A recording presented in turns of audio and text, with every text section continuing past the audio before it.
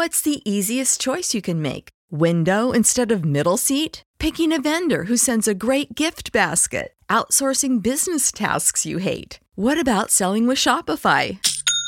Whether you're selling a little or a lot, Shopify helps you do your thing, however you cha-ching. Shopify is the global commerce platform that helps you sell at every stage of your business. From the launch your online shop stage to the first real-life store stage, all the way to the did we just hit a million orders stage. Shopify's there to help you grow. Whether you're selling scented soap or offering outdoor outfits, Shopify helps you sell. Wherever and whatever you're selling, Shopify's got you covered. Sign up for a $1 per month trial period at shopify.com/try. Go to shopify.com/try now to grow your business, no matter what stage you're in. Shopify.com/try.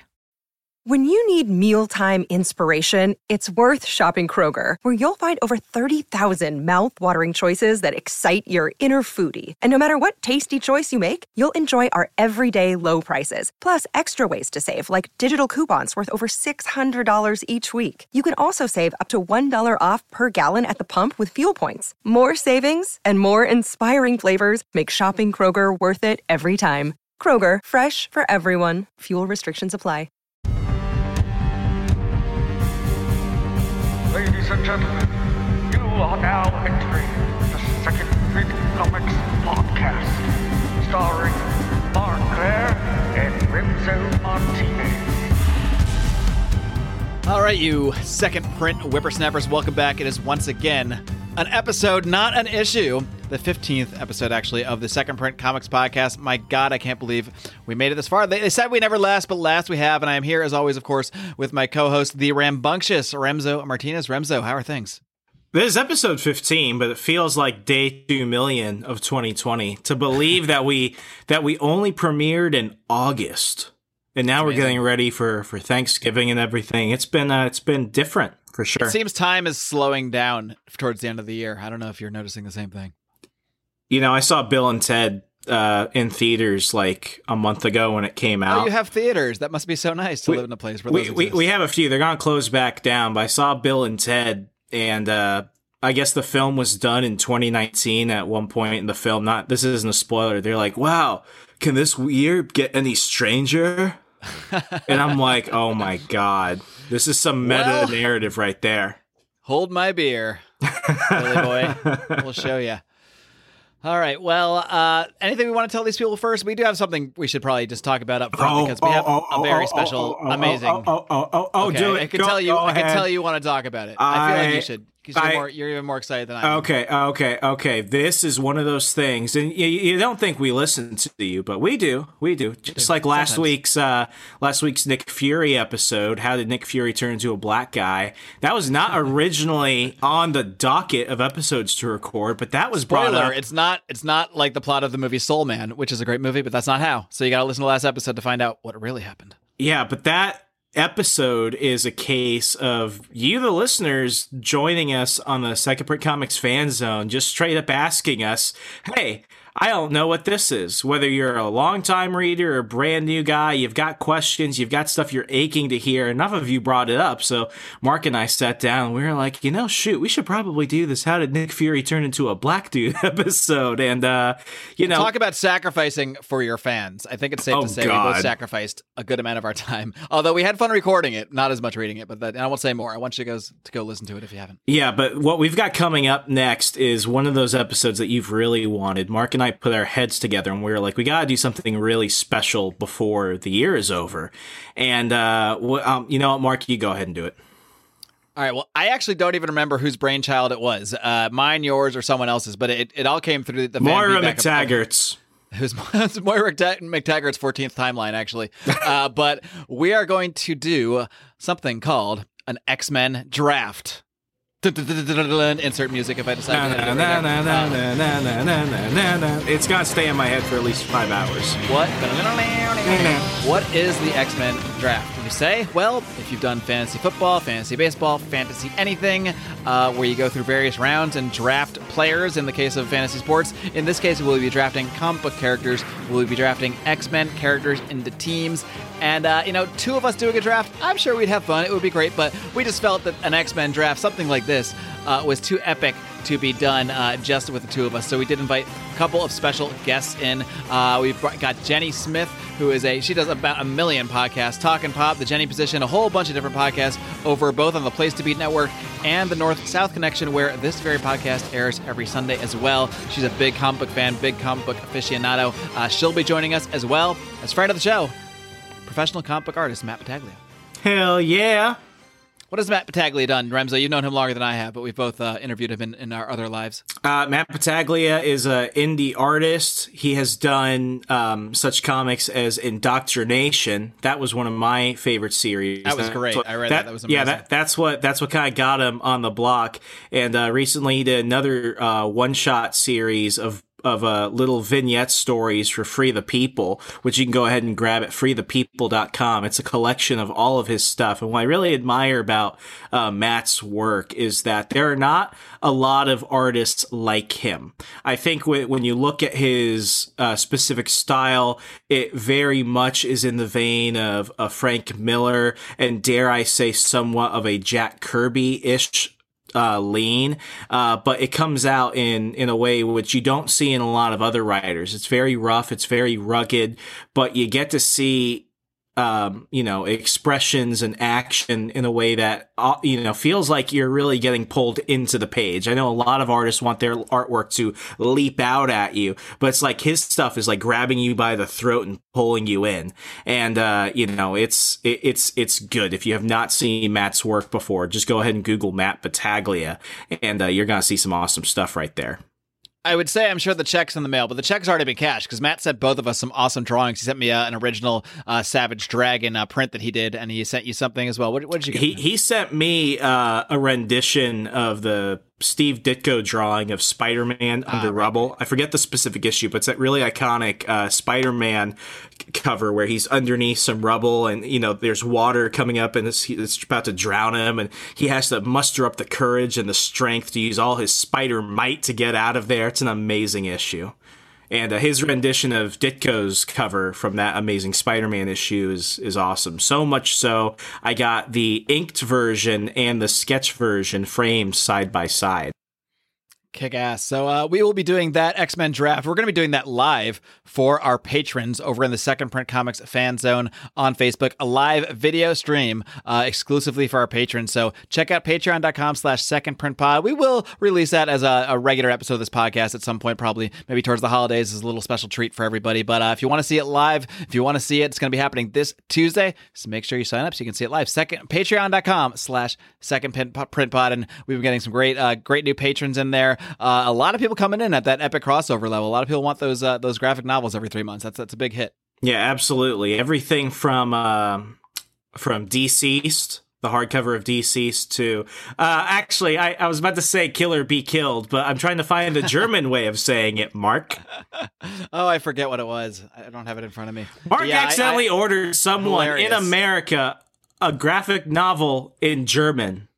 Yes, it was our patron and a good friend of mine. He was actually the person who got me into comics. My friend Eric, he got that. I was like, "So how you enjoying the book?" And he's like, "I think it's pretty good. I like the art. I don't really know German though." So I was like, "Oh God, wait a minute!" And I realized that the one I found on Amazon, and I was having trouble finding the hardcover. Did you pay in euros? I paid in dollars. I know why I found it so easily, though, because this was the German edition. So he was a good sport about it. We ended up shipping him. He got 2 volumes of Killer Be Killed for all his troubles. So hey, you might even get more if you're a patron and I mess up. You might even get 2 graphic novels. So you never know. It's quite possible with me. There you go.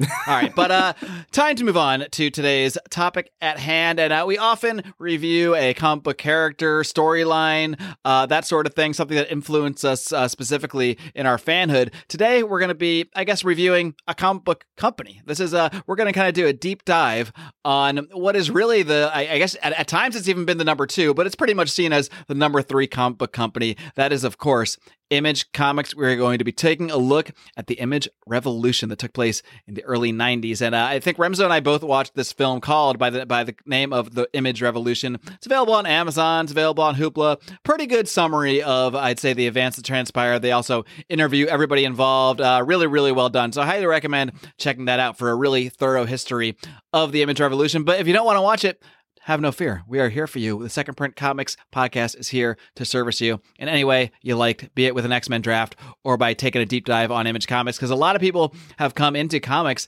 later in life like you did. A lot of people came around when Image was already established, but Remzo, I was there on the ground. I was there as this was happening. I became a fan when Todd McFarlane was huge with Marvel, when Eric Larson was huge with Marvel, when all these guys actually made that move. And I'm so glad that I became a fan right at that time, because it was such a wild time. I mean, it was a time that comic books were getting in the news. I mean, this move was all over the news. It was like a really big deal in the mainstream press.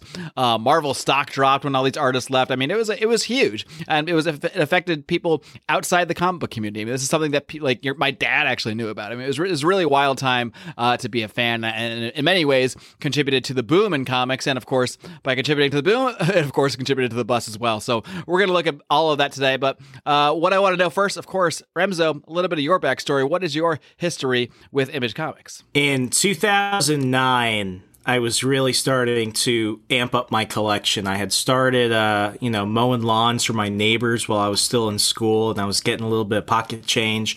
And it all went towards two things: movies and comic books. I had to go to the movie theaters with my friends, and I had to buy my comics. And I remember when iTunes was like really the thing at the time, motion comics was something that that different publishers were experimenting with. You had Astonishing X-Men, Black Panther, and a few other motion comics. But one that really caught my eye was something I hadn't seen on the racks as a print comic before. This was actually my first exposure to it. It was a series called Invincible. And if Invincible sounds familiar, it's by creator Robert Kirkman, who's by far raking in that Walking Dead money until the end of time. And I think Invincible actually is coming to Amazon as an animated series in 2021. So I feel like I've just watched this for 10 years go from, something that was kind of a comic gaining traction to reaching a larger audience of that motion comic series, but now it's going to be something that the whole world is going to know. So that was my exposure. And like through everything else, the rabbit hole was there. I got into The Walking Dead around 2009, 2010 when that came out. From there, I ran into the old Spawn movie, and then everything else is history. Young Blood, Cyberforce, you name it. Mark Silvestri and Todd McFarlane, Rob Liefeld, Jim Lee. I just started collecting their work based off their work and not necessarily the titles they were working on. There's some of the few artists where I will buy a comic just to look at the pictures and nothing else. Since I returned to comic book fanhood, as I've discussed multiple times on this program, and I go into detail on our episode 0, our Secret Origins episode, click way back to the beginning of the podcast feed if you want to find that one. I took maybe about a decade off of comic books, around maybe 2004 or so. I kind of just waned away, drifted off into adulthood, thought I left that part of me behind, and then came roaring back around 2013, 2014. And the two books that I read in their entirety from beginning to end, once I got back in, once I heard about them and found out about them, were Invincible and The Walking Dead. And I've read the entirety of both those series, and I was lucky enough with both of them to get into them right as I read everything up to the point in time that we were at, and then I was reading both of them currently, and I got to both their ends in real time. So I got to do the binge reading. I got the pleasure of binge reading, and also got to naturally see the end, the end of the stories without being spoiled on them ahead of time. So I kind of got the best of both worlds there with both of those series, and those are to this day two of my favorite comic book runs of all time, maybe two of the best comic runs of all time. If I had to go back and read the entirety of any comic book series, those are two that are just right up there, because they're just two of the best books I've ever read. And it's almost amazing that it's the same writer, because they're two vastly different books, and just incredibly gripping, incredibly compelling. You think you know where things are going, and you never do. And it's just a ride that I'm sure these are books we're both going to look at some point down the line. So we'll table the conversation about those for now. But I can just say, like, if if you have any interest in, if you've seen The Walking Dead and you think that's a good show, even if you don't, you're gonna love the comic. And I'll say the same for Invincible before the show even comes out.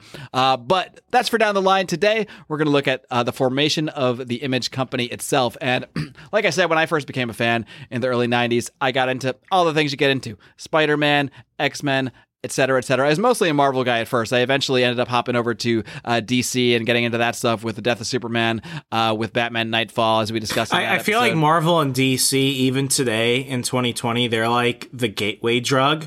And then that's how you get into the others, like Image, Dark Horse, IDW, Dynamite. I know, but nowadays, I mean, Walking Dead was so big. That comic exploded with people that were getting into the comic from the show, many of whom had never read comics before. Many of whom took comics just as the cheesy spandex superhero stuff, and then found a whole new world by getting into The Walking Dead. So you never really know. But yeah, I mean, I think for the most part, people are getting in through, especially now through hearing, seeing the MCU movies or what have you, and then finding the comic books. But luckily about a lot of these indie comics going mainstream, there's a lot of people that are coming in various different ways that are, I think, bringing in fans that wouldn't necessarily come in if they really thought comic books were just, the same old kind of cheesy.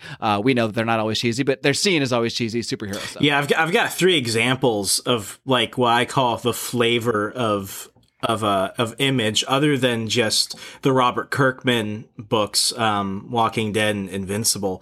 One I got recently. This was recommended to me by one of my comic book guys at Painted Vision Comics. His name is Funky. So if you're ever in Loudon and you go to Painted Vision Comics, walk in, you'll see a guy probably with a cigarette on his ear, watching TV on his iPad. His name is Funky. Say hello to him. He recommended Stillwater. This is a series by Chip Zdarsky and Ramon Perez. It's a horror comic, so it's got kind of that Stephen King vibe, but this is something that not a lot of people really do. They don't really do non-powered horror comics. I think Walking Dead really paved a way for that in a sense. And Stillwater, it came out during the pandemic as comics were in and out of stores and publishing deadlines got mixed. I think issue 2 came out this month, so it was like a 3-month spread.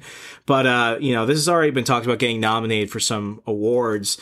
And then this is one that I actually pre-ordered. I usually don't pre-order comics early enough, but I had to do this. And I shared this in the Second Print Comics fan zone. A lot of you asked how you could get it, so I want to show it again. It's the Chadwick Boseman memorial cover of Spawn issue 311, drawn by Todd McFarlane. There was no way I was not getting my hands on this. I have not actually read it yet, but I bagged and bought it, and when I have time this weekend, I'm going to. And you've got Spawn, who's like the baby of Todd McFarlane. This is still probably the crown jewel of Image. And then kind of round things off, Mark, this might bring back some memories. Youngblood issue 0. Oh, it does indeed. I have that very same comic in the often mentioned vault of mine that exists. Is this not the most 90s cover you could possibly think of? It's basically every Youngblood cover, but yeah. And I mean, every company has kind of like its lineup, its flavor, but with Image, my God, Image could not be more different. And if you took the labels off, back from here. Yeah, I mean, if you took the label off, you couldn't necessarily identify an Image book if you just, looked at 10 books. 100%. If you didn't previously know where they were from. Yeah. You would have no idea.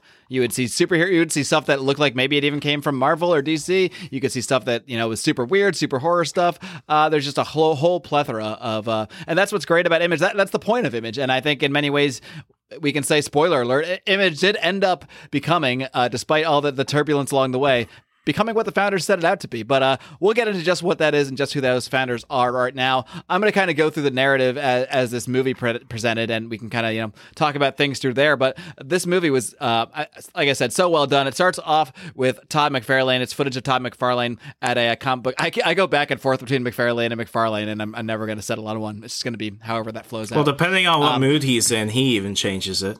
Exactly. But he has a great quote about the difference between an employee and an entrepreneur. And he's like, for years and years and years, decades and decades and decades, comic book artists, comic book creators were just employees, nothing more. And the Image basically took them and turned it into a place where comic book writers, comic book artists, creators could actually be entrepreneurs, could actually build a business. For some that was great. For some that's not so great, because not everybody who's a great creator is a great businessman, and that's something we'll talk about. But they also go into the story. They go way back and talk about Jerry Siegel, and are they both Jerry's? Jerry and Joel Shuster. Jerry and Joel, that's right. Jerry Siegel and Joel Shuster, and how they created Superman for DC Comics. I think they got, I forget what the exact number is. I think it was like $130 they got for creating Superman, and basically were just paid as employees to draw it and create it after that. And then once they didn't, that was it. They never got residuals. They never got anything from all the movies, the pop culture, all the million places you see Superman merchandise. They didn't get a dime. And they also talk about Jack Kirby a bit too. I mean, Jack Kirby is probably one of, if not the most famous comic book creator of all time. He's the king, mofo. He's created everybody, especially at Marvel. He's created everyone you have heard of. X-Men, Fantastic Four, Black Panther, New Gods over at DC. I mean, he has done so much. But Jack Kirby as well was someone who created all these characters for Marvel, but was just basically paid piecemeal. And we could have arguments all day long about who's right and who's wrong. I mean, they weren't contracted as creators. They were just contracted as artists. And I don't think anybody at the time that these characters were being created ever envisioned, either the company or the creator ever envisioned a world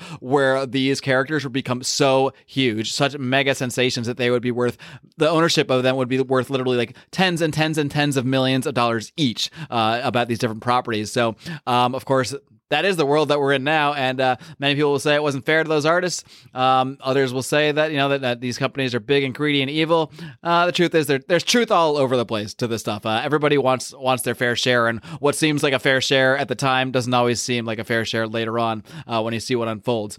But we're not here to talk about the morality. We're here to tell a story, and this is all setting up the story of what inspired the Image creators to go out and do their own. Because much like Jack Kirby, much like the Siegel and Schuster would they became frustrated with the fact that they were creating all these cool characters for Marvel, specifically for Marvel in this case, and really getting nothing from it. They were just being paid quite well, mind you, because these were some of the most successful artists in the business at the time. I mean, these guys were essentially rock stars. They're as close to rock stars as you can get when it comes to the comic book community.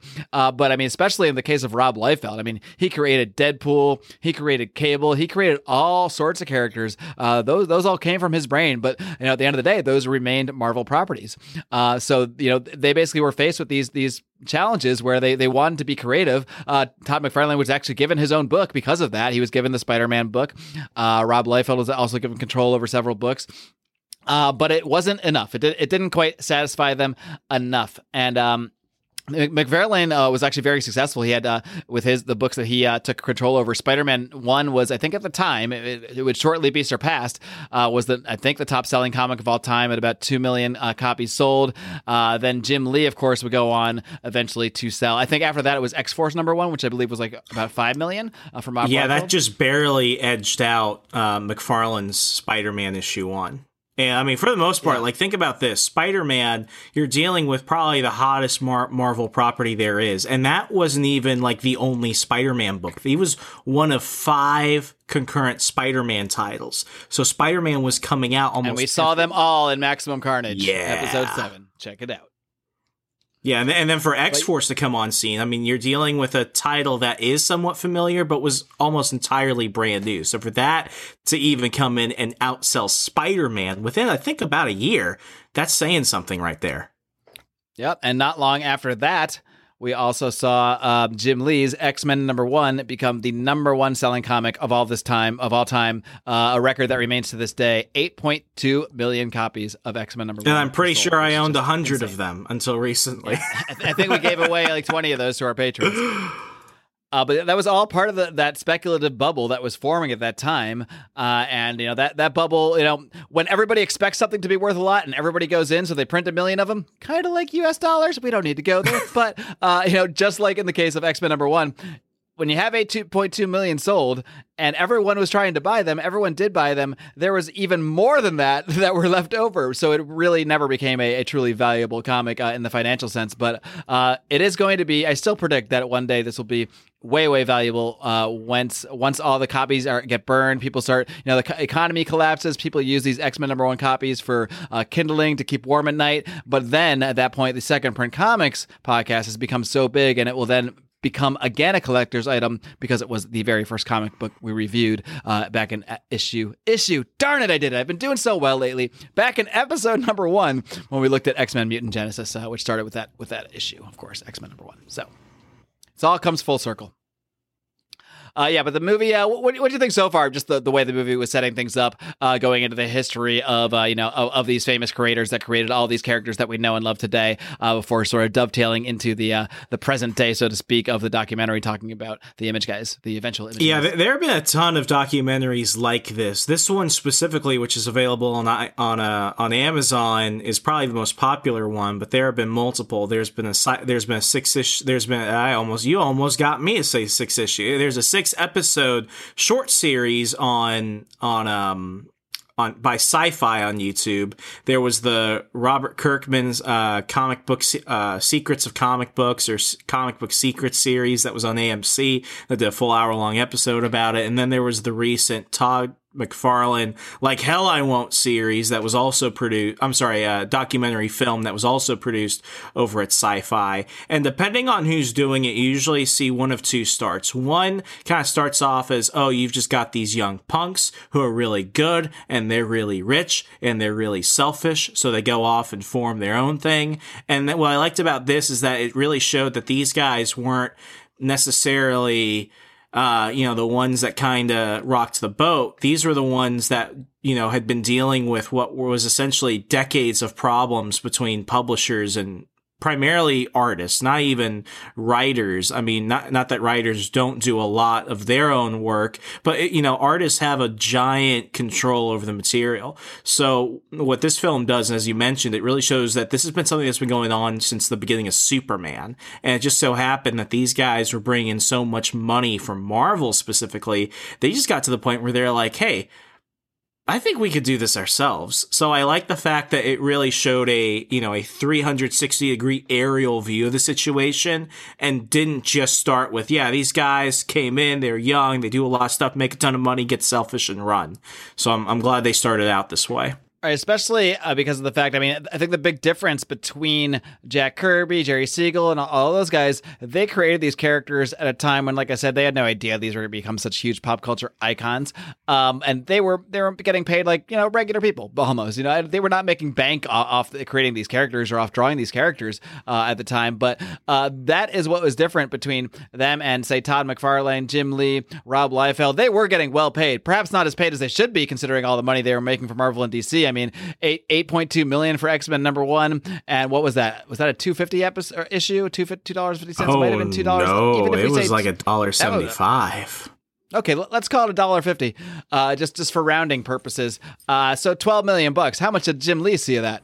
Probably not even $1 million from that. Probably from the sale of that one issue. You had to negotiate your royalties, but then your royalties for certain titles, you also had to pay the editor, and that was something that's been a cause of a lot of contention because editors want to get their name on the comic, whether they do a lot of work or not. Because what that does is that secures royalties. Yeah. So this is, like you said, an age-old battle in comics, but finally these guys they all became friends in one way or another, got to know each other. Todd was kind of the ringleader, but also the cheerleader, I suppose, in many ways, of a lot of these younger up and coming artists. He was a little bit older than them, had been around a little bit longer, had a little more cachet. But these guys were becoming big hits and household names in and of themselves. Rob Liefeld, I didn't even realize this till watching the documentary. He was actually in a jeans commercial. I think it was like a Levi jeans, directed by Spike Lee. Directed by Spike Lee. So these were becoming huge stars. Which is just crazy to think of.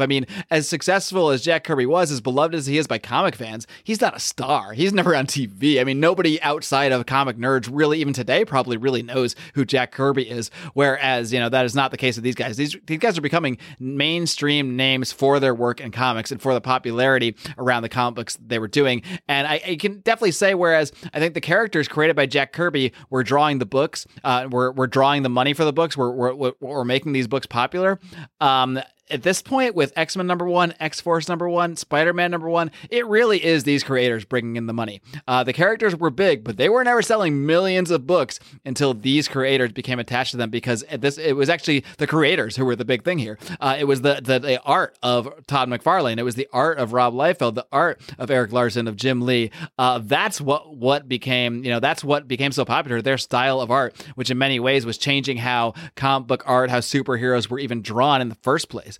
Just the more splashy sort of huge muscles, just sleek style of art that was very different than what was around for their when their predecessors were doing their comic books, where things were a lot more cookie cutter, a lot more very strictly laid out panel-wise, grid-wise, and they were doing stuff that was just never done in comic books before, with the layouts of the grids, how they would have certain panels splash over into other panels. There was really one that they showed in the film. I think it was a Spider-Man panel where they showed Spider-Man's face, and there was other panels going over it, and he's got a thought balloon, and there's so much going on, and you just never did stuff like that. And they would even be told, like, oh, no, we don't lay things out that way. You shouldn't do that. And they would just kind of be like, no, this is what we're doing. And it became really popular because it was different and it was cool. I mean, there's no other way to describe this stuff.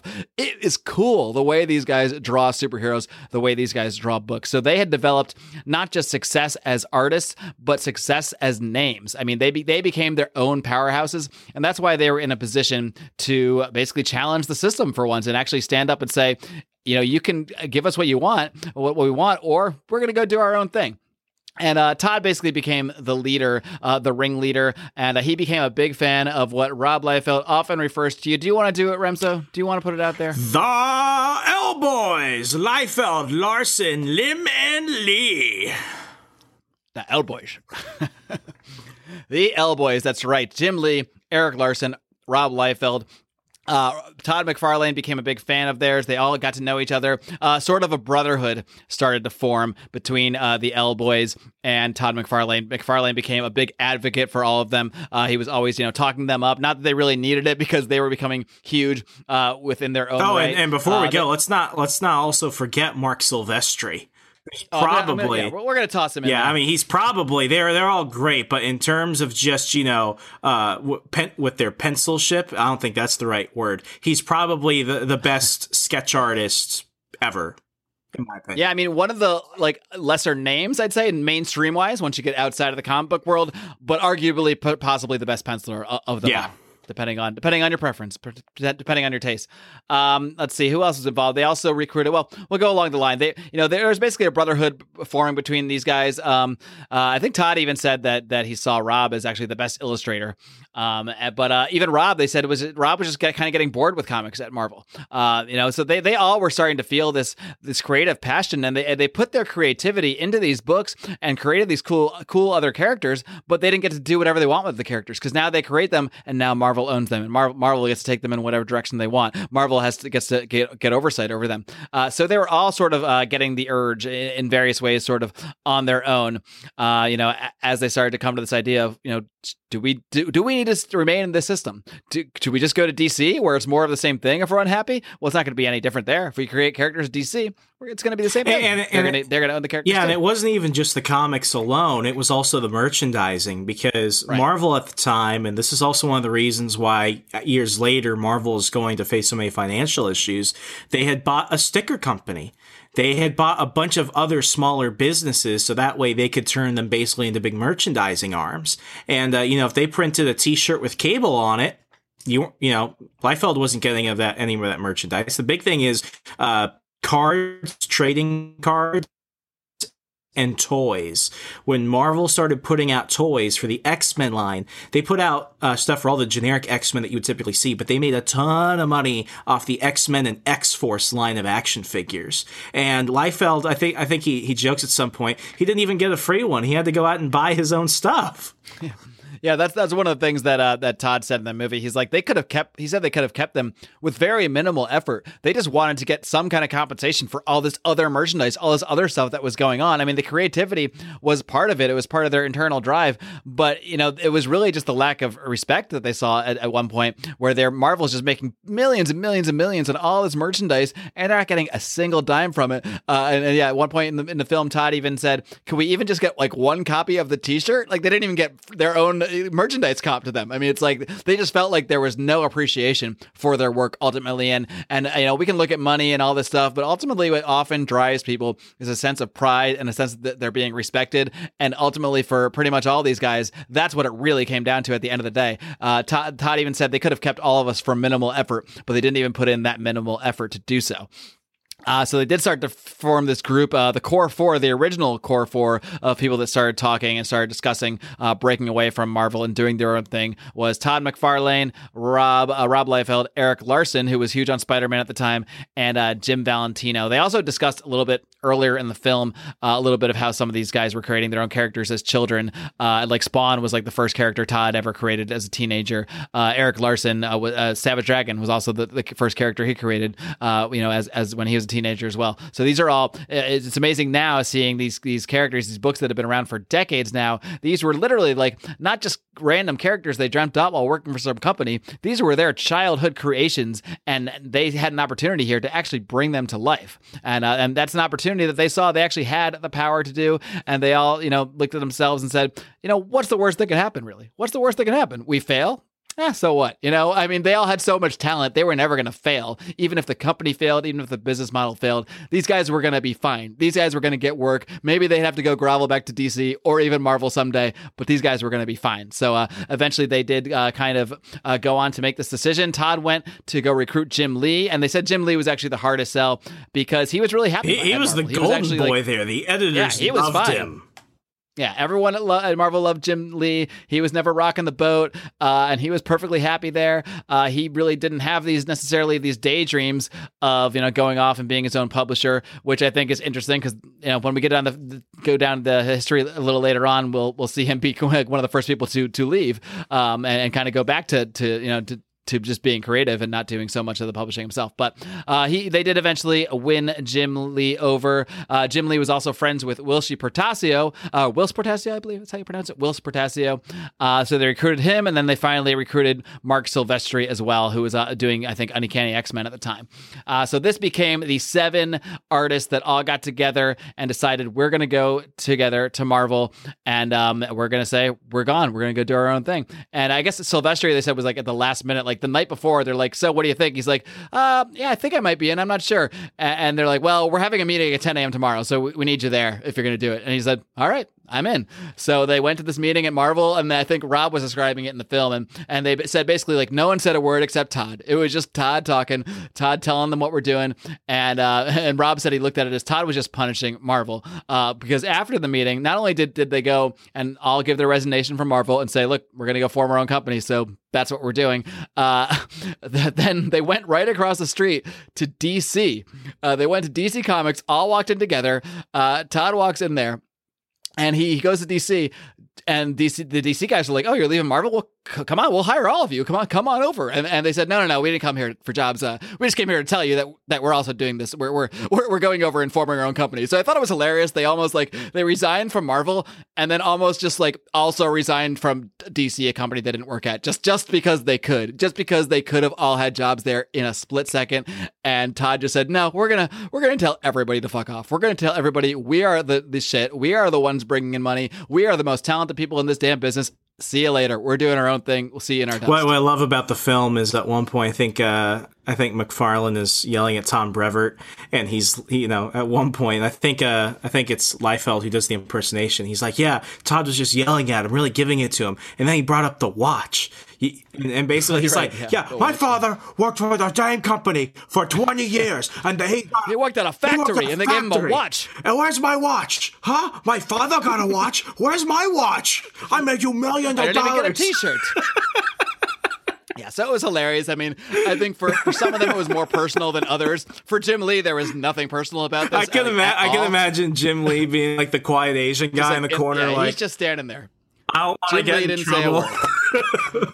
And Rob is like a 21-year-old kid at this point. He's just standing there scared. What is this crazy man doing here? What am I even doing? But he's going along with it. Was watching Todd McFarlane go off, and these guys man, what I would pay to be a fly on the wall. And because even just hearing these guys describe it is hilarious, but actually being able to see this and being able to see the look on the editors' faces, and I mean you couldn't put a price on that. If we ever invent time travel, boy. Although I guess if we interrupt the meeting, that would mess with the time stream. So we don't want to do that. Yeah, but like, just the ability to watch that, it's a lot. It always pops up into my mind is that scene from Captain Phillips when the Somali pirates get into the Maersk, Alabama, and they look at Tom Hanks and they're like, "Look at me, I am the captain now." That's what it's always reminded me of. Now. Yeah.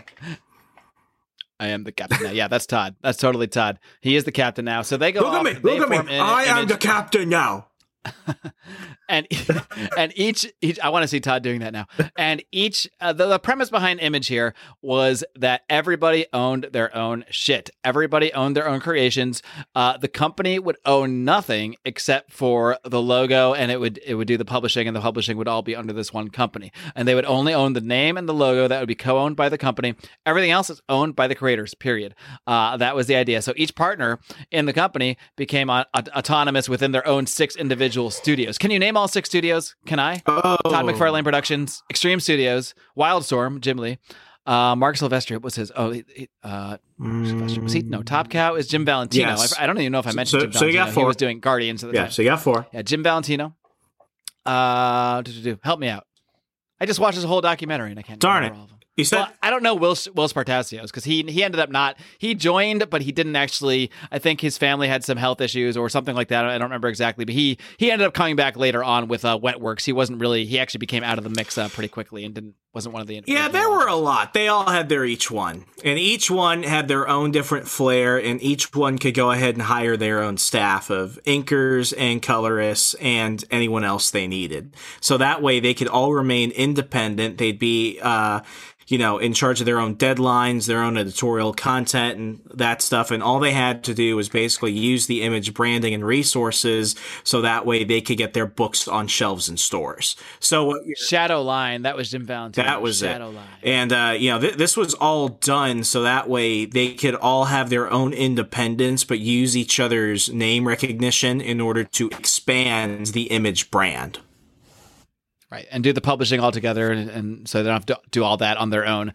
Just made things easier, but while still maintaining their own autonomy, their own creativity, everything that they did not have with Marvel, and certainly would not have if they went to DC either.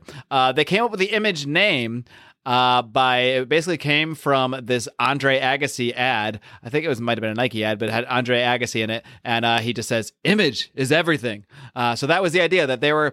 People, their brand was, these guys all got famous because of their pictures. Let's be honest. It was never because of their stories or anything like that, even though I think some of them are actually decent writers. Eric Larson, to me, is the best writer of them all. No question about it. He's the one that's written his own book for the last nearly 30 years at this point.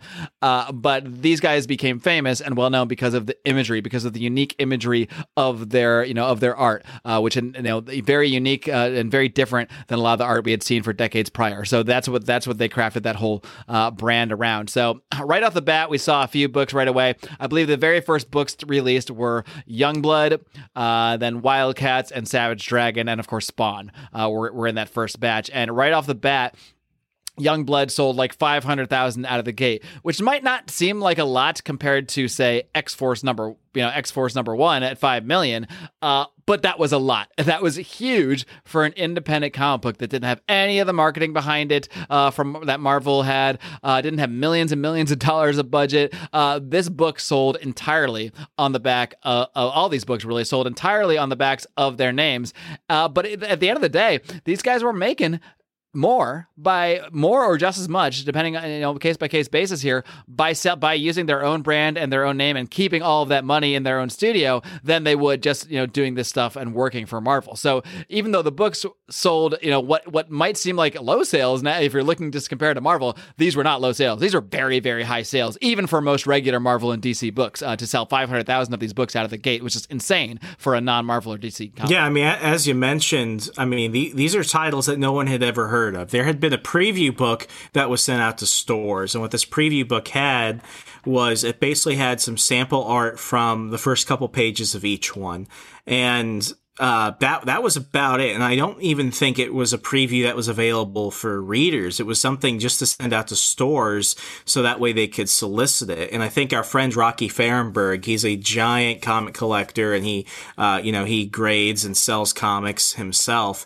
And he actually has some of those old preview books. And what's crazy about them is up until I think about 15 years ago, preview books that were sent to stores, they were of the full issues of New Comics, and they were all in black and white. So I think he's got some of the ones for Image or another comic where you just get to see those first two black and white previews for this whole new line coming from a company that really just came out of nowhere. Yeah, exactly. And like I said, these guys were blowing up, and they quickly, by August of 92, not only were they blowing up and just doing good sales, they actually became ahead of DC Comics in August of 1992. And whereas DC had dozens of books at this point, they sold more books with 6 books. 6 books that they were publishing from these 6 different creators sold more comics than DC Comics by August of 92. That is absolutely insane. Yeah, I mean, think how DC felt. They had at least, they had Superman. And they had them all in their office. They probably, Todd said they weren't there for jobs. But DC probably, everybody's got a price. As the $1 Million Man once said, they probably could have whipped out the checkbook and, give them a few million each if they had thought that big at the time, if they wanted to. They probably could have launched a whole line of books under DC if they really wanted to. They had that opportunity, even if that's not why they went over there. And looking back, they probably said, man, we should just whipped out that checkbook right there. Well, I mean, the big thing, and this is one reason why DC was slumping. I mean, DC was already creating a massive deficit between what they were selling and what Marvel was selling. And there's this real bad reputation of DC in the late 80s, early 90s, where their books were just flat. I mean, Batman wasn't facing anyone scary. Green Lantern was cartoony. Superman was too overpowered. And I don't think Wonder Woman was around doing much. You have the new Teen Titans that were out with Deathstroke. But other than that, their stuff was just not doing well. So not only was it flat, but, this also speaks something of the bigger issues going on with the industry. As you mentioned, when they went over to DC, one of the things that the DC editors tried saying was, listen, we worked up with a new contract, so that way we're really going to benefit our writers and artists, so that way they get more royalties and they get more say in the editorial direction. And Todd just looks at them and he's like, but when you did that, did you consult a single writer or artist? And there was silence there. And they just said, that's exactly why we're leaving. He said that the pregnant pause told me everything, is what that said. The film. Yeah. Yeah, if someone hesitates because they don't want, then you know the answer. That's pretty much how that goes. They even took credit. I mean, Rob took credit in the movie. They said, we broke Batman's back. We killed Superman, because, they saw that as DC responding by saying, oh my God, what are we doing? Like, these 6 guys just outsold us with 6 books. Like, what are we doing? We have to bring more attention to ourselves. We have to become DC again. We have to become at least the second biggest company in comics. So I think that's, I don't know if it's a direct correlation, but I think it's, if I'm Rob Liefeld, I'm probably going to say the same thing. I'm probably going to brag about the same thing, because it's hard to see it as anything else. It's pretty damn coincidental if it is. Yeah, it sure is. Let's see. There was more. So those are the initial books. Youngblood Wildcats, Cyberforce. Let's see. Youngblood Wildcats, Spawn, Savage Dragon, and I think I named them all. Oh, Shadowhawk. That's the one I always forget about. That's the Mark Silvestri line. For some reason, I forget about that one all the time. Or not. I always confuse Mark Silvestri and Jim Valentino. I don't know why I do, because they're totally different. Their stuff Jim Valentino is Shadowhawk. Yeah, Jim Valentino is Shadowhawk. Shadowhawk's the one I always forget about, because he became more of a behind the scenes sort of publisher kind of guy. Yeah, I think he was the president of the company for a little bit. Like, he just did like the paperwork and stuff. And I can't say that I ever read a single issue of Shadowhawk. I think that's the one Image creator I never even. Maybe I did at some point. I have no idea, but it certainly doesn't stand out in my mind. I think in Youngblood issue 3, what they did was they put Shadowhawk in the back of it. This is something that I don't like about the 90s. You had a lot of gimmicks going on, and one of them was they did those 2 stories. Yeah, but you had to flip it over and turn it around. So you have to decide which side of the cover you like more, and then when you do it, you feel like you're missing one whole comic. I don't like it, but not to get too far ahead, my impression of Image as I went back and I got a whole bunch of Youngblood and some of these other things, like, you see them, it's like, okay, how do I put it? It's like, you've done your big hits, and then you want to go ahead and go perform in front of a big audience, and you want to play your new experimental stuff. You gotta play your originals. It was like, oh, we don't want to hear the originals, the new songs. Yeah. All their stuff is play Deadpool and Cable. All their stuff is very, very similar to the stuff that they were doing. Like, there was one series coming out that was labeled Executioners, and the X was super big. And when you looked at them, if you blinked too fast, you would think you were looking at the X-Men. And Marvel actually sued Image because of that, so they had to go ahead and change the title. And for Shadowhawk, he looked a bit too much like Wolverine, so they started. The claws, the exact same mask. So it's one of those situations where it's like, yeah, they're doing a lot of new stuff, but they also know what sells, and that's, they know what people want. And if you're like, a lot of people at the time, you're a teenage boy going through puberty. My God, it doesn't matter what the story is about. The way Liefeld draws women is insane, and same goes for Jim Lee. Yeah, Jim Lee's number one. Yes. As far as that goes, I would the say. X-Men swimsuit issue from 1992. Yes, I'm trying to find it. Yes. Issue. Yep, that happened. That did happen. And, as these books sold, they sold, they did well, but they were also, they were criticized as well because they were not necessarily critically acclaimed work. Save big on brunch for mom, all in the Kroger app. Get 16-ounce packs of flavorful Angus 90% lean ground sirloin for $4.99 each with a digital coupon. Then buy 2, get 2 free on 12 packs of delicious Coca-Cola, Pepsi, or 7-Up, all with your card. Shop these deals at your local Kroger, less than 5 miles away. Or tap the screen now to download the Kroger app to save big today. Kroger, fresh for everyone. Prices and product availability subject to change. Restrictions apply. See site for details. They were just popular with fans, and I think that it's not a coincidence. The books that ended up staying around long term are the two characters that were probably the most unique, and that their creators, well, maybe not so much in the case of Todd McFarlane, although he probably did stick around longer than most Image creators with their works, because a lot of these went to the wayside fairly quickly after a couple years.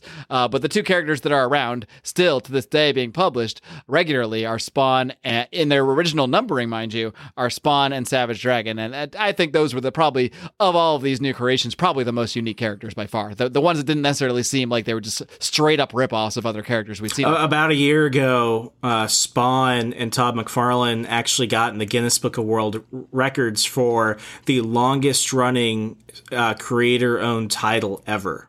Issue 300 of Spawn. Possible? How is that possible? Because it came out just before Savage Dragon. It's about a year ago. I have that. It's a giant book. Eric Larson deserves the kudos because Todd stopped making those books forever ago. But I mean, he makes them, but he doesn't make them fight. Okay, yeah.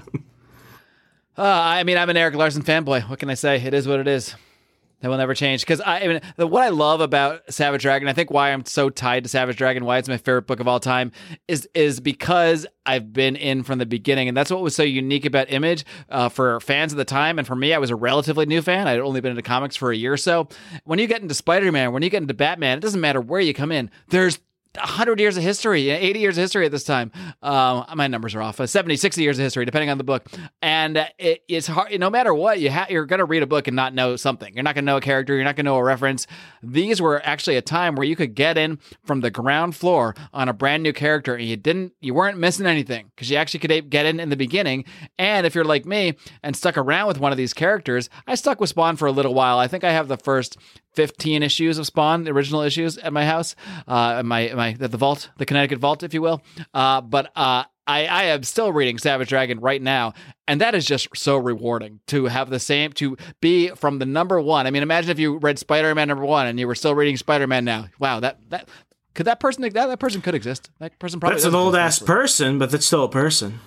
That's a really old person, but yeah. But this is without the numbering breaking. It's still the same numbering and still referencing the same stories without changing continuity. I think what I really love, this might turn into a whole rant about Savage Dragon for the rest of the episode. What I love more than anything about Savage Dragon is that its story takes place in real time. So in 1992, when Savage Dragon came out, it was 1992, Now in Savage Dragon, it's 2020, and all the characters have aged appropriately. It's not like Marvel, where where Peter Parker's he's 18, and when he ages, maybe he gets to 25, and then they never age, and then they just update the continuity. Like suddenly, instead of Vietnam, it's the Gulf War. Suddenly, instead of the Gulf War, it's the Afghanistan War. You don't have any of that, at least with Savage Dragon.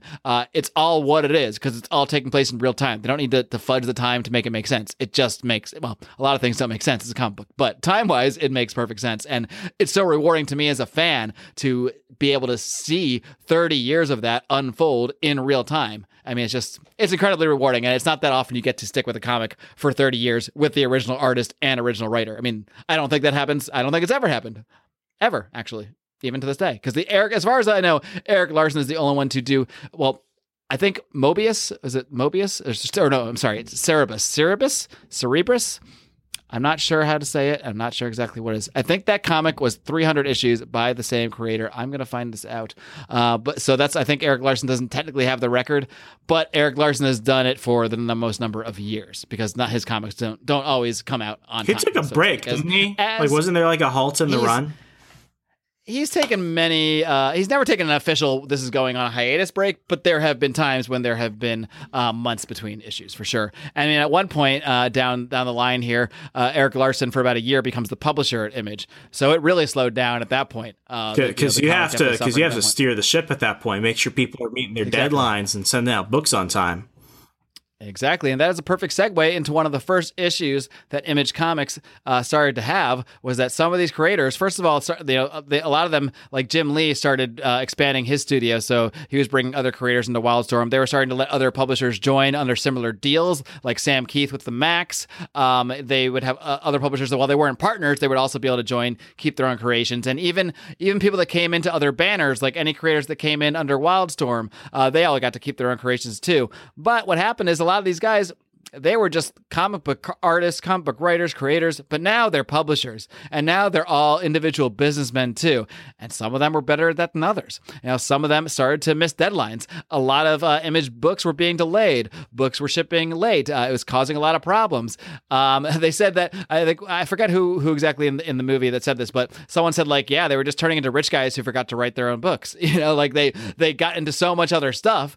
And of course, Todd, as the ringleader, he had a meeting with them, and Todd just scolded them. Todd started scolding them about, you got to get your books out on time. You got to stay on top of the business. You can't just be doing this and that. Of course, at the same time, Todd was also pulling back from penciling and hardly ever touched a pencil again. I think for the last 20 years, except for the he was getting into that cover. Toy money, yo. Right. So Todd was the true businessman because he's the one that goes off. Eventually started his own toy business. Of course, McFarlane Toys, which is probably, I'm just gonna guess, has made him a way more than the comic books ever did, because that he is truly a powerhouse in the toy industry, and that goes way beyond comic books. My God, I've got two examples literally right next to me.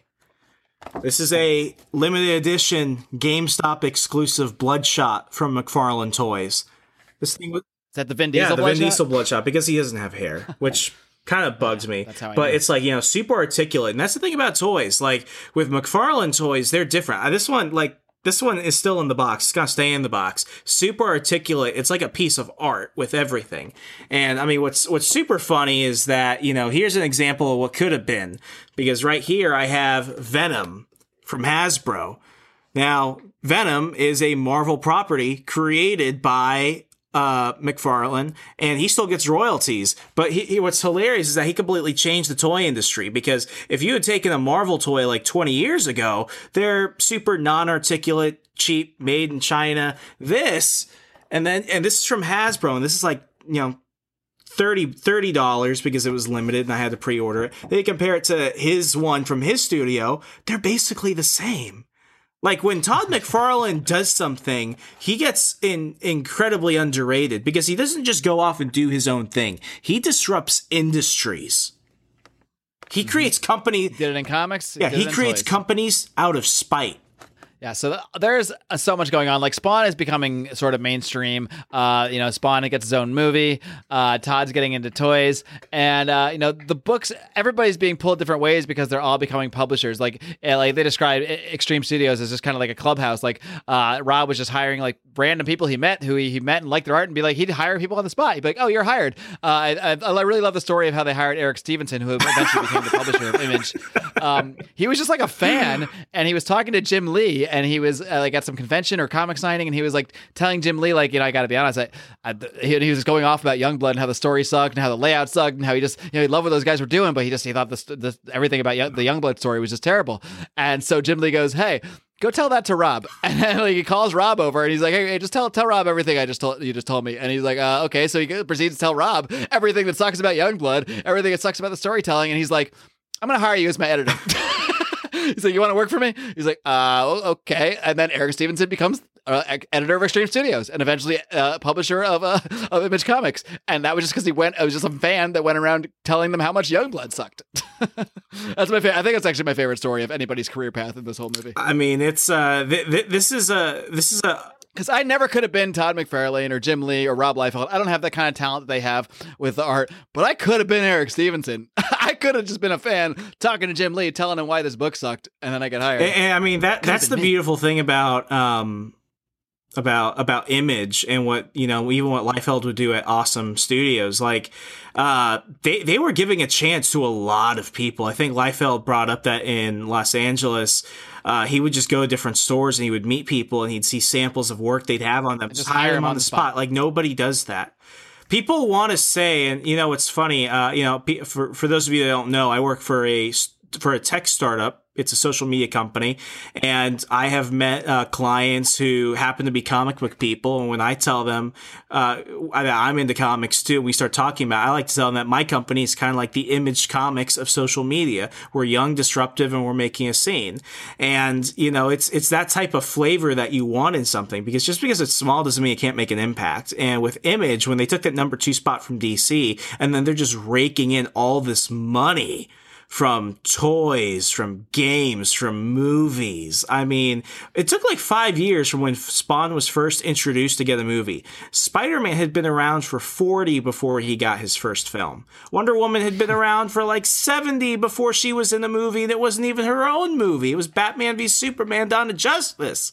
So when Mark says these guys were big, they were bigger than big. They were huge. Yeah, they were massive.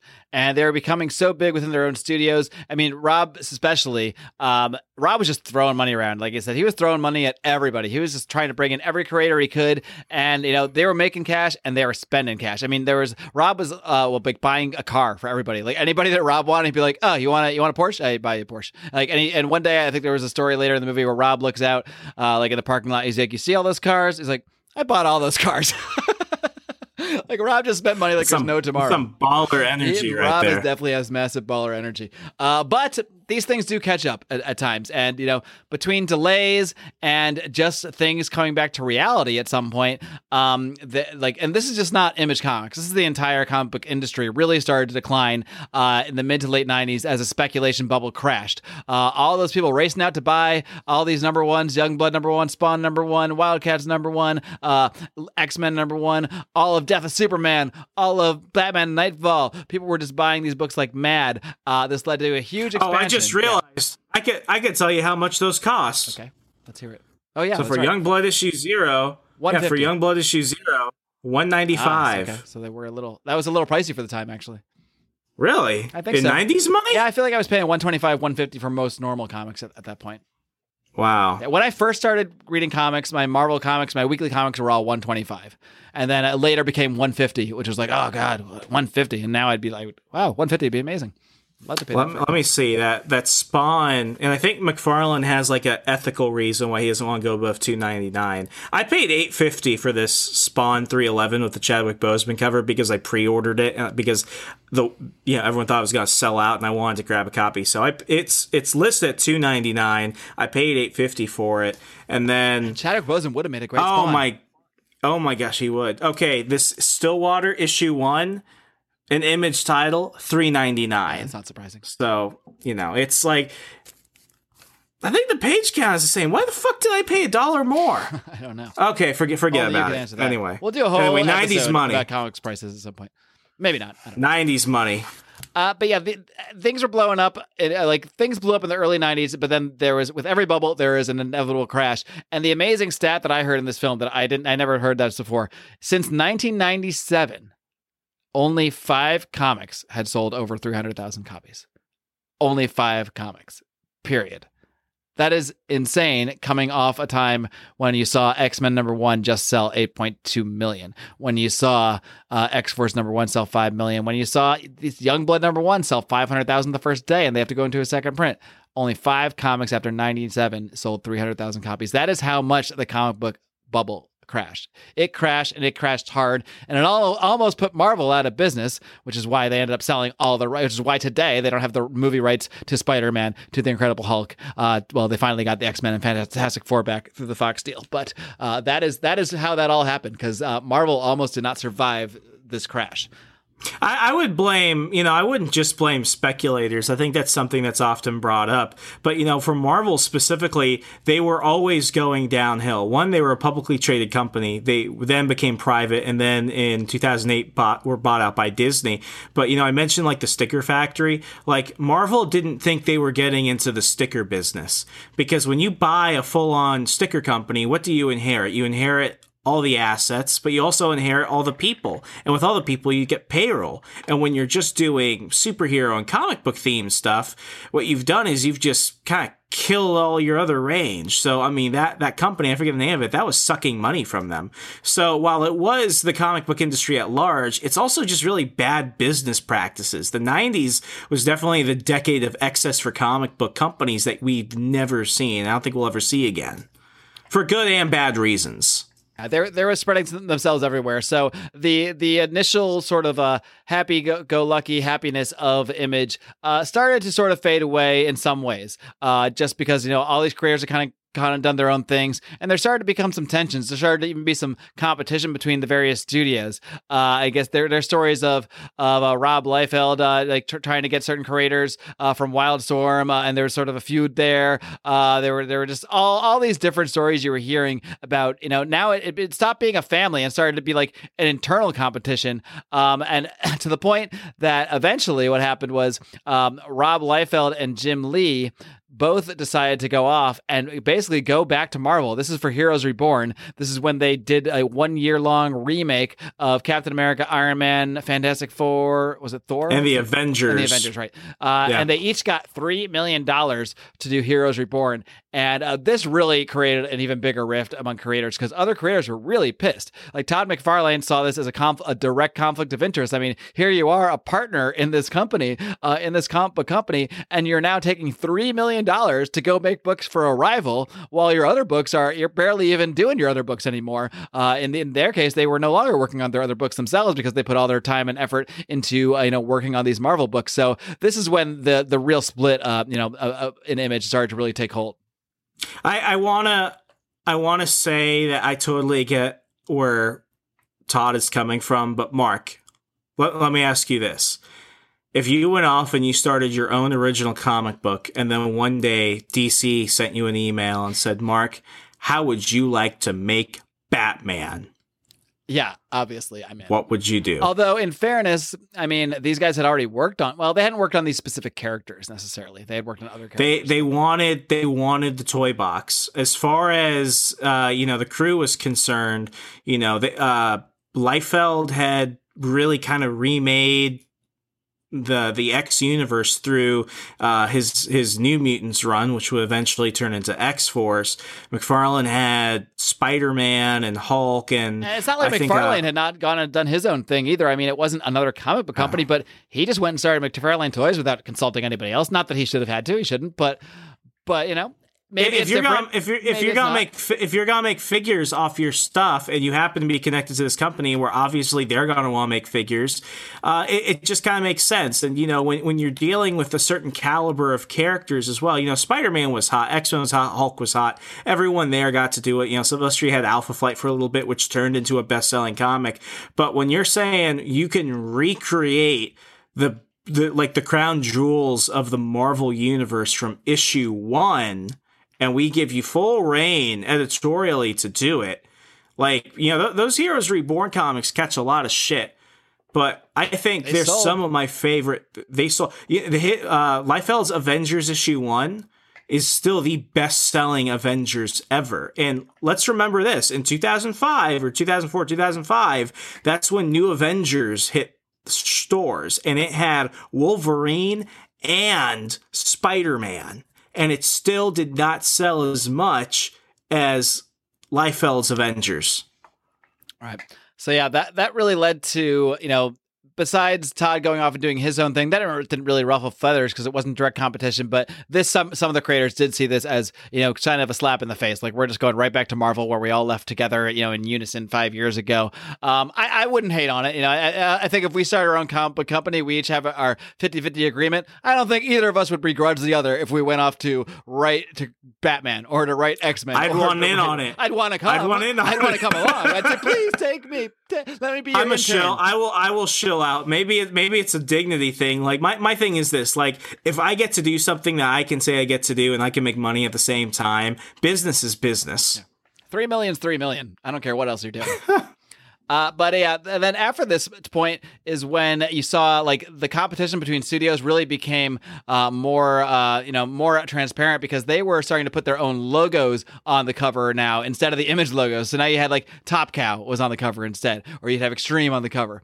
And it really did start to get bitter. Like there was a lot of competition at one point for this artist Michael Turner, and he ended up signing with Top Cow. And at one point, Rob tried to I forget what his name was, but it was one of the guys working for Rob. Rob had him call and try to offer Michael Turner away, and then Mark Silvestri gets on the phone because the head of Top Cow, and he's just like, what are you doing? Why are you trying to call away Michael Turner? Why are you trying to sign him away? And the guy, I'm sorry, I forgot his name, but he goes back to Rob. He's like, I think Mark Silvestri just yelled at me for us trying to sign Michael Turner. So this is becoming less of a family in some ways, at least between certain studios, and more of just like a rivalry, and not in the friendly way either. I mean, there starting to become tensions to the point that Rob got so sick of dealing with some things that when he wanted to create some new characters, instead of making them under Extreme Studios with Image, he created another comic book company. So Rob goes out and creates Maximum Press, and this is what really caused the final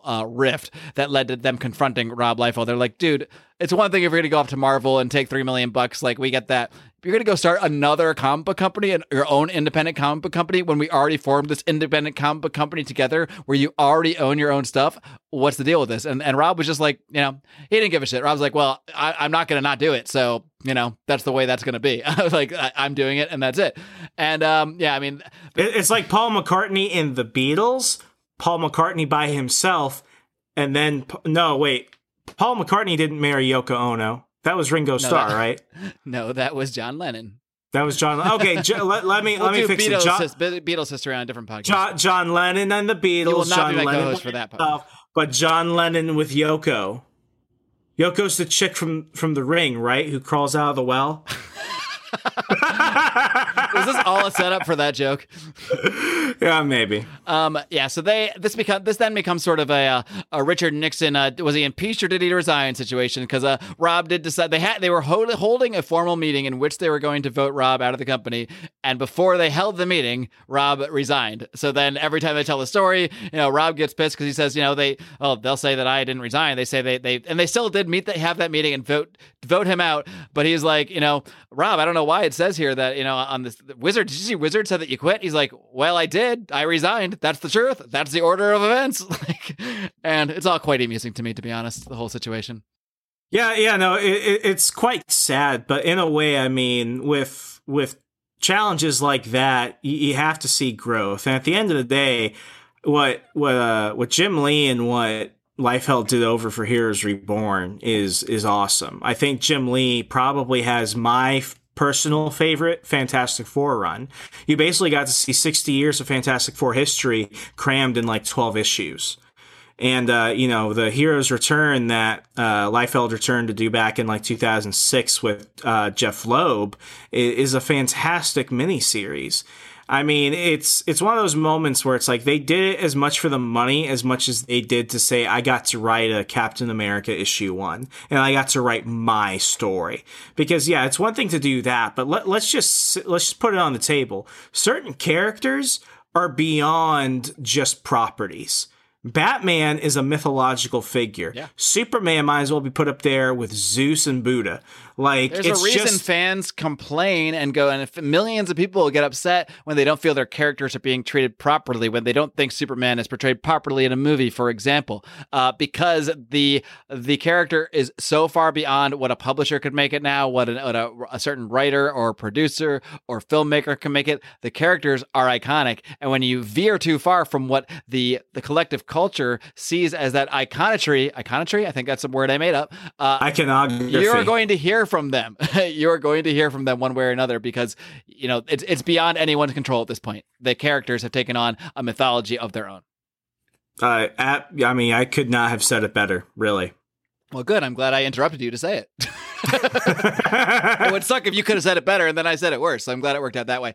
But yeah, actually, after Rob left is when Mark Sylvester came back, because the only reason he really left was because he was really pissed off at Rob Liefeld. So they're back to a core 6 at this point, because Will Portasio had come back to Image. But the split did continue because Jim Lee, I guess, in this whole thing with Heroes Reborn, he really wanted to become editor-in-chief of Marvel. He was really pushing for. Rob has talked about this on his show, Robservations, a couple of times. But that's not what happened. Marvel did not, buy Wildstorm and make Jim Lee editor-in-chief. But that did happen over at DC Comics. So eventually Jim Lee, right after Heroes Reborn, made a deal with DC Comics, and he sold Wildstorm Studios to DC Comics. That is why, to this day, we see things like the character Grifter appearing in Batman, for example. That is why we saw like Stormwatch and Wildcats appear in Flashpoint, and suddenly they're like sort of part of the DC universe, and then sort of not, and it's kind of confusing. That's why you see things like this is actually a big part of DC continuity and mythology now. The Source Wall. That is a Stormwatch concept that came out in like 1999 during Warren Ellis's run, which actually, yeah. Really? We're going to someday do. It might have been the Authority. I think it was actually during Stormwatch. Yeah, it was during Stormwatch. I'm almost positive. And then later the Authority. That all came from Stormwatch. Stormwatch might have actually already been owned by DC at that point, because I think that was 99. So, but yeah, that is all. Is that with like Midnighter and Apollo? They are actually part of the Authority book. I think they became involved. I think they appeared in the Stormwatch book, but then they became regular parts of the Authority. They appeared in Stormwatch. I remember them because I have Stormwatch issue 1 from the New 52. Yeah, and so that's really my familiarity. Are part of DC to this day, and of course, Jim Lee is an executive at DC Comics as well. What is Jim Lee's official title? He's the publisher. He's the publisher. There he comes back, publisher again. But being publisher at DC Comics is a little different than being publisher of Wildstorm Studios or one of the publishers of Image Comics. Because when you're the publisher at Wildstorm under Image, you are the publisher. You are doing it. When you are the publisher at DC Comics, you are supported by Warner Brothers, by AT&T. You have an infrastructure there. And you're not really doing all of the work necessarily. You're more an overseer. Yeah. Jim Lee gets a lot of shit from people. I don't blame him one bit. Yeah, he's living the dream right now. He did the Image thing. He showed he could do it. He had his fun. He made his money. He made his splash. He showed he didn't need them, and then he said, "I don't need you, but I want you because I get to play with Batman. Let me play with your toys now." Like I think it really just comes down to that. It's like, guys, Batman. Yeah, I'm going to draw the Justice League. What am I supposed to do? Come on.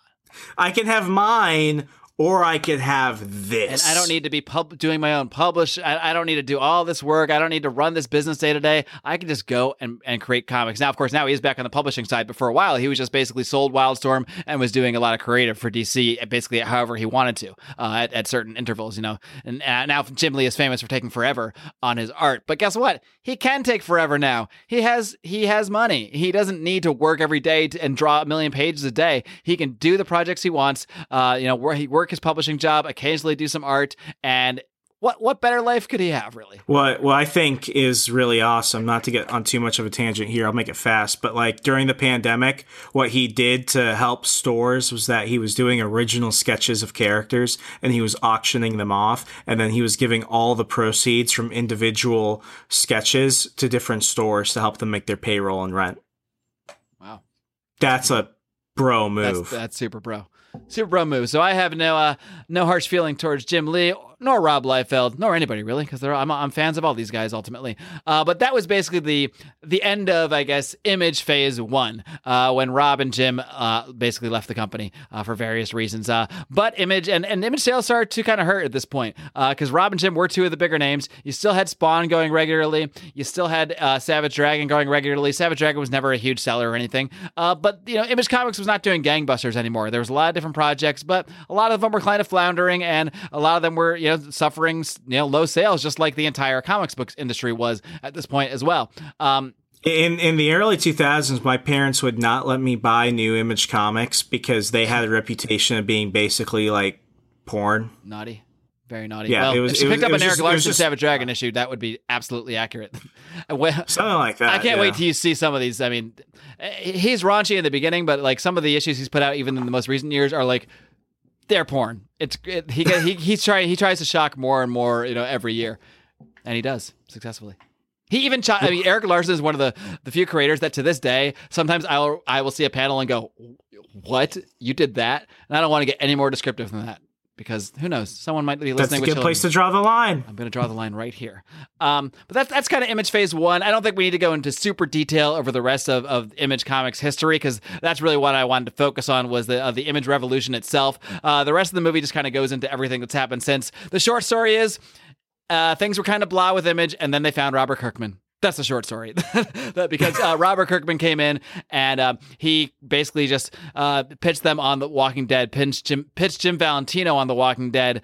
And at first, Jim Valentino, I love Kirkman's story too, because he was just a fan. He was actually a fan of Image Comics and just wanted to be Eric Larson when he was a kid.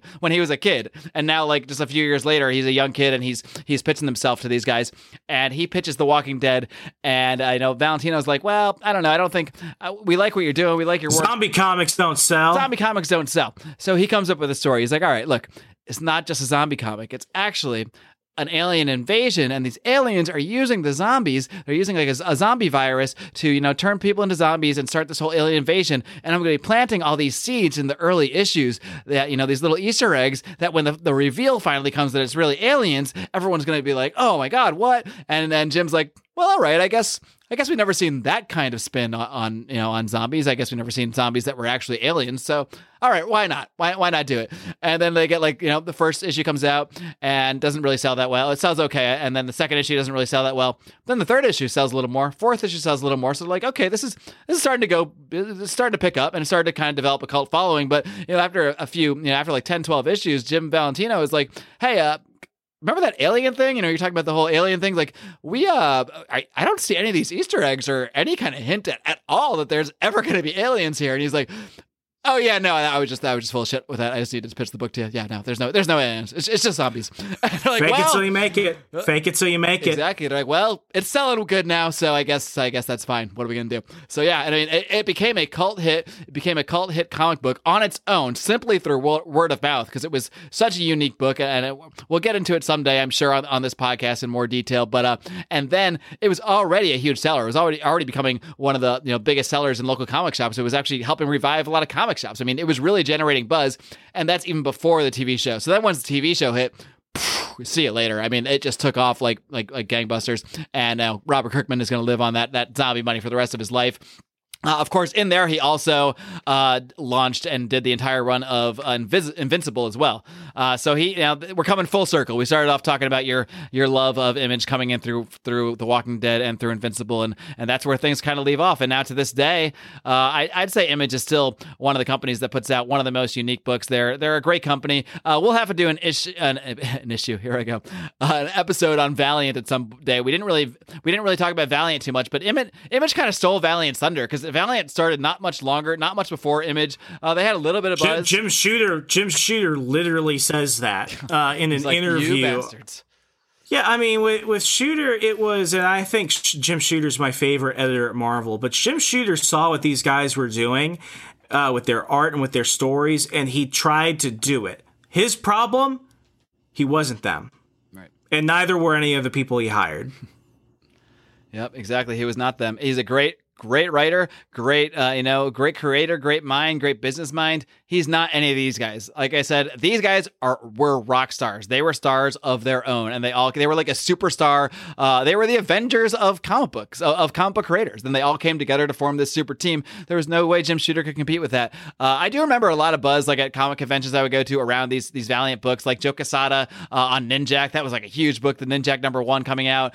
There was buzz, but it was nothing compared to what you'd see from Image. Just nothing. Image just blew them out of the water, and it's too bad because it's quite possible that Valiant could have been a lot bigger than it was had it not been for Image stealing so much of that thunder. But Valiant's put out a lot of great books over the years, and we're going to definitely dig into them at some point down the road in this podcast. But the epilogue, basically, we already talked about what Jim Lee's doing. He's publisher at DC Comics and does occasional art creative projects of his own.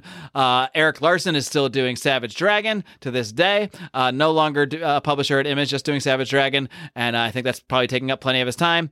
Rob Liefeld, he actually did briefly return to Image and revive Extreme Studios. I think he did I don't know if it was a Youngblood revival. He did something in the between, but now he's doing Youngblood is things. one of those. Yeah, Youngblood is one of those titles that never really had an end. There's actually another company that owns Youngblood now. It's a whole weird drama that I'm sure you've seen Rob tweeting about. He doesn't own any of the license for it now. I think the only license he owns from any of his Image days are for a character named Prophet. Yeah, Prophet. Yep. Yeah, Prophet, which I think that was the book they were trying to hire Michael Turner to write, or to do at some point. They wanted to do that. I mean, they had Supreme, which I don't think Liefeld made. I think Liefeld created Supreme, and then he handed it off. He handed it off to Alan Moore. Did Supreme at one point. Alan Moore had a great Supreme run that I cannot find anywhere. Like this, it's not in any trade back. You can't find it in digital form. You can't find it anywhere. But I read those books when they came out, and they're awesome, and I really would love to revisit them, but I can't even find... Yeah. I'm pretty sure I have most of them, definitely not all of them, but some of them in the Connecticut Comics Vault, so I'll have to check this out. He has the script for Prophet. He tried to get George Lucas to do it in the 90s, and every couple of years he tries to option it to different studios, and then because of creative differences it doesn't go. Like they almost did a Youngblood movie, and even though he doesn't own the rights, they wanted to bring him on there because if you don't have Rob Liefeld consulting on your thing, you're not going to do it. And then let's see, Valentino is still publishing under his own line, Shadow Line. Mark Silvestri still works and still has Top Cow Production, does comics and film stuff. And of course, Todd McFarlane is still Todd McFarlane. He is still putting out Spawn. He is still the publisher of Spawn. Doesn't write it, doesn't do the art or anything like that. I think he does the occasional special cover. Did he do that Chadwick Boseman cover? He did that Chadwick Boseman cover. So he does the occasional art when he feels like it, basically. And then that's why I buy Spawn comics now, and not that I have anything against Spawn. It's just not really my thing. I will buy Spawn comics based off whether McFarlane does the cover because I love his artwork so much. Yep, it's badass. It certainly is. And so I guess that's about it as far as the Image Comics Revolution goes. Now, normally when we talk about a comic book storyline, an event, a book, or what have you, we do our rating system. We obviously can't rate the drawing and the art on this story, this tale, but I would like to just rate. We can just decide how we want to do this in our own. Well, how heads. about this? Is it on your poll list? Are any Image titles other than Savage Dragon on your poll list, or is it just Savage Dragon? Well, I don't because I think this is telling. Savage Dragon is my poll list ultimately. When Saga comes back, that will also be on my poll list. I don't know if you've ever read Saga. Is that the one that's on Amazon? Fables. That's Fables. No. Saga is a Brian K. Vaughan Image book. It's basically a space drama that I will probably bring up at some point in this history of this program. I will have to check it. You see, here's my thing. Image is really bad at marketing. I will say that. You got to go dig through you got to find your own Image books, basically. Yeah, as somebody who's a professional in marketing and advertising, they do a terrible job. Image, call me. I will consult for free. For a little bit, then I'm gonna ask for money. But at least your watch. You just want your watch, at least. Give me my watch. He worked at the factory for 20 years. And they gave him a watch. Where's my watch? But for Stillwater, for example, there's no reviews. There's no nothing. I had to get this based off reference, and from what I can see sales wise, I think the pandemic definitely, I think the future of this comic is in jeopardy. I still like it. I'm going to collect it because it's an interesting story. The only way I've ever heard about an Image book is by reading another Image book and seeing ads in there, because they do cross ad, for other Image books. That's about it. Yeah, but it's like, even with Marvel and DC, they will do teaser videos that they throw online. They go to cons, and I know the cons make money, but you'd think that they would be better at it. It seems like, much like you said, the only way to learn about an Image book is to read another Image book. And I think my problem with Image is that their titles are somewhat so new and so different sometimes. I'm almost nervous to pick them up because I don't want to pick up a new series, buy a few issues in, and then leave because I feel like I'll have wasted money. And, whereas Spawn is there, where Savage Dragon is there, I think what I do like about Valiant, especially since Valiant became Valiant Entertainment in 2012, between 2012 and 2014, is that one, they knew how to market, two, they knew how to self-promote with in-house ads for their books, but three, like they have a connected universe, which I also think helps, but it's more consistent in a way. And with Image, it's that inconsistency, which I think is both their biggest strength and their biggest problem. I mean, it is. It kind of is, because it is a company where creators and owners of characters all get to do their own thing, including publishing, including, they kind of help each other on the marketing a little bit, but, it kind of is what it is. So some are going to flounder and some are going to rise to the top, but it is a place where you're just going to see massive diversity. And if you like different kind of comics, like, one of the first things you should probably do is go see what Image is publishing, because you're going to find a lot of different kind of comics. Like, there's just no doubt about it. There's no such thing as an Image style at this point. There was when they first started. They all had very similar sort of splashy comic booky styles, but that is absolutely not the case now. It's got to be the most diverse comic book company in existence at this point. Oh yeah, especially when you look at Kirkman's studio. Like, I would say it's very cartoony. I mean, Kirkman alone is diverse, even just within his own stuff, yeah. Let alone what everybody else is doing. Yeah, I mean, from Walking Dead to Invincible, I mean, what I like about his stuff is still it's blows very, my mind that that's the same person that writes them both, because they're so different. That's the thing. It's just, and he did it all. And what I really like is he sticks with the same artist. Yeah. So it all feels consistent. Yeah. I think there were 2 artists on Invincible and maybe 2 total on Walking Dead as well over the years. But yeah, and I mean, it's it's got its pros and cons, but what I can't say is, like, while some people are like, oh, I like Marvel and not DC, or oh, I like DC and not Marvel, you can't say there's anything, you can't just say you don't like Image. Right. There has to be a specific book.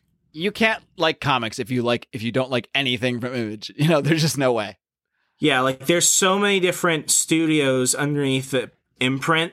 If you don't like one, I bet there's one for you. Sure. There's an Image comic for everybody. So since we can't do our traditional rating like we would rate something we just read, I just wanted to have a little thought exercise. How would you just rate the Image Comics revolution? Not the film, but the Image Comics revolution in general. And you can rate that however you want, whatever your own judgment is of how you want to look at it. But scale of 1 to 10 with an explanation. How would you rate it? I already think you're going to go lower than me. I'm going to give it a 6. Wow. A 6. Okay, I need to hear this. I'm going to do that because, well, I think it was great for the industry, and it was great because it forced Marvel and DC to really change the game. I've read a lot of those old Image books, and I don't really like them. For example, I love the artwork on Youngblood. I can't tell you really anything about the characters. It's just pretty. It's just nice to look at. There are big explosions, there are big muscles, and the women have big brains. So I mean, it's very much a it's 90s poster art. You want to print any of those pages you want on your wall, but I couldn't tell you what's happening. Yeah, with that, it's there is no story, and even the guys from Image themselves tell you, our stories are not what people would consider great, but we gave people what they wanted. It's like I will go see movies that really have no coherent story, and the acting isn't great because you get to see hot women, car chases, explosions, and fights. Sure. That's what you want to see sometimes. So it's Fast and the Furious. my biggest thing. Oh yeah, like I watched Hobbs and Shaw today. Is it gonna be a cinema classic? No. Do I watch it when it's on? Yeah. With comics, my biggest thing is the impression and what they leave you with, and I've got I've got memories for all different ranges of emotion with Marvel and DC comics. I've got good and sad and bad and great emotional attachments because when I look at those comics, I remember a part of my life and, where was I reading this? What was I feeling like? What was that day like? What else is on my list? How excited was I when I got these comics? I don't have any of that with any of the Image comics. All right, well, this might also be a situation where I'm somewhat tainted by the fact that I grew up when this was happening and it was so freaking exciting to me. But I'm also maybe judging it in a different way. I'm not necessarily just judging those initial 5-6 books that came out and how that went. Because if I was just going to judge those books on the quality of the books overall, yeah, I'm probably going closer to like you, like a 6, maybe a 7. But for me, I'm looking at it in the bigger picture of what it did for the industry overall, what it's done for creators, and that creators have this outlet now. Like if you are a creator, you want to get to Image, man. Like that's where you want to be, and you can be anything, and there will be a home for you, and you can get published. Now, people might not find your book. You might have to do your own marketing. You might have to get it out there, but there's a place you can go, and your only dream in comics is not going to be to draw Spider-Man or Batman. That's probably everybody's dream to do at some point, but it's not the only pathway. It's not the only way. And, yeah, there were independent comics before Image, but not really. Like they were, but they were so obscure, and it was no one's dream to do an independent comic before Image Comics. Maybe it was their dream to have their own characters, but no one even envisioned this thing that could be this thing where you can actually take your own character, be big, do your own story, not be beholden to anybody else. These guys took that and turned it into a reality that simply didn't exist in the minds of most people. So to me, they changed what it means to be a creator. They changed what it means to go into comics, and they changed, I think, the approach that so many take. Without Image Comics, without the Image Revolution, you don't have The Walking Dead. You don't have these properties that are also now turning into mainstream properties. Invincible is about to become huge too, I think. The Boys. I mean, you can all credit this kind of stuff going into mainstream, all with that initial Image Revolution. I think The Boys is the first. Like, Dynamite Comics does not exist without Image. Exactly, that's what I'm saying, yeah. I mean, it just paved the way for so much other stuff. So, and I have a personal affinity, of course, also my favorite comic book of all time, Savage Dragon. I'm giving it a 9. The only reason I'm not is because of the initial quality of, there wasn't great writing in those books. And that's the only reason I'm not giving it a 10, because it wasn't. There's things you can criticize, but I'm not. Those things don't concern me as much as the larger image, if you will, of what Image Comics did and what those creators did by simply their act of defiance, the act of revolution. And that's why this film is called The Image Revolution, because it was a revolution, and it's a revolution we can still see the effects of today. Yeah, I everything you said, I have no disagreement with. I only rate it so low because for me, it comes down to this. If I'm not consistently buying, if I'm not consistently searching for specific titles from this publisher on a regular basis, it would feel disingenuous for me to give it something higher. So with all the impact, it gets a big score. But, like with Stillwater, for example, I only bought issue 2 today because I went to my store and my comics are delayed for another week. Because I gotta get something because I'm here. I literally looked at my comic guy and I said, well, this gives me an opportunity to buy something new. So I picked up a lot of titles today of stuff I don't collect because I wanted to sample them because I was already there. I picked up a Suicide Squad comic for like the first time in probably 4 years. I read it. It's interesting. I'm kind of confused because I don't know what's going on, but I'm probably not going to buy another Suicide Squad comic. But it's still a DC comic. I even bought a Marvel comic. I bought issue 1 of U.S. Agent, the limited series, and God, each time I'm like, oh, maybe I'll give Marvel another chance. I pick up a comic and I'm like, well, this is shit. You picked U.S. Agent as the one to get you back in? It was tough week. It was tough. So, but you see, like even then, even though I'm not happy with Marvel now, I still go buy old Marvel comics, and even on days like this, I will buy a Marvel comic. I can tell you that Stillwater, even though I've bought the first 2 issues, I'm not pulled in enough to tell my guy I want you to put this on my pull list every month, and I think that also says something because my pull list is pretty diverse with Valiant, DC, and Marvel. And here I am 2 issues into a Image comic by Skybound Studios, and I'm still not there. So while I definitely understand the impact, the comics, and this is really a personal preference, if I'm not searching for them, if I'm not spending money on them, I don't think I can really give it higher than that. Well, fair enough. This is probably the most diverse score, the biggest difference we've had in a score, but it's also because, we don't really have a standard for how we're judging a Revolution. Because I don't actually disagree with anything you said, and you don't disagree with anything I said. So we're so different and so the same. That's how it works here on the Second Print Comics podcast.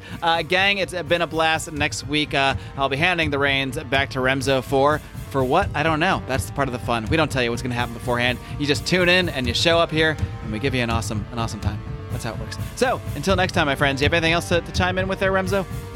Nothing much. Go ahead and follow us on Facebook, Instagram, and Twitter. All that stuff. At Second Print Pod. And remember, read comics. Change the world. Adios. Good night, America.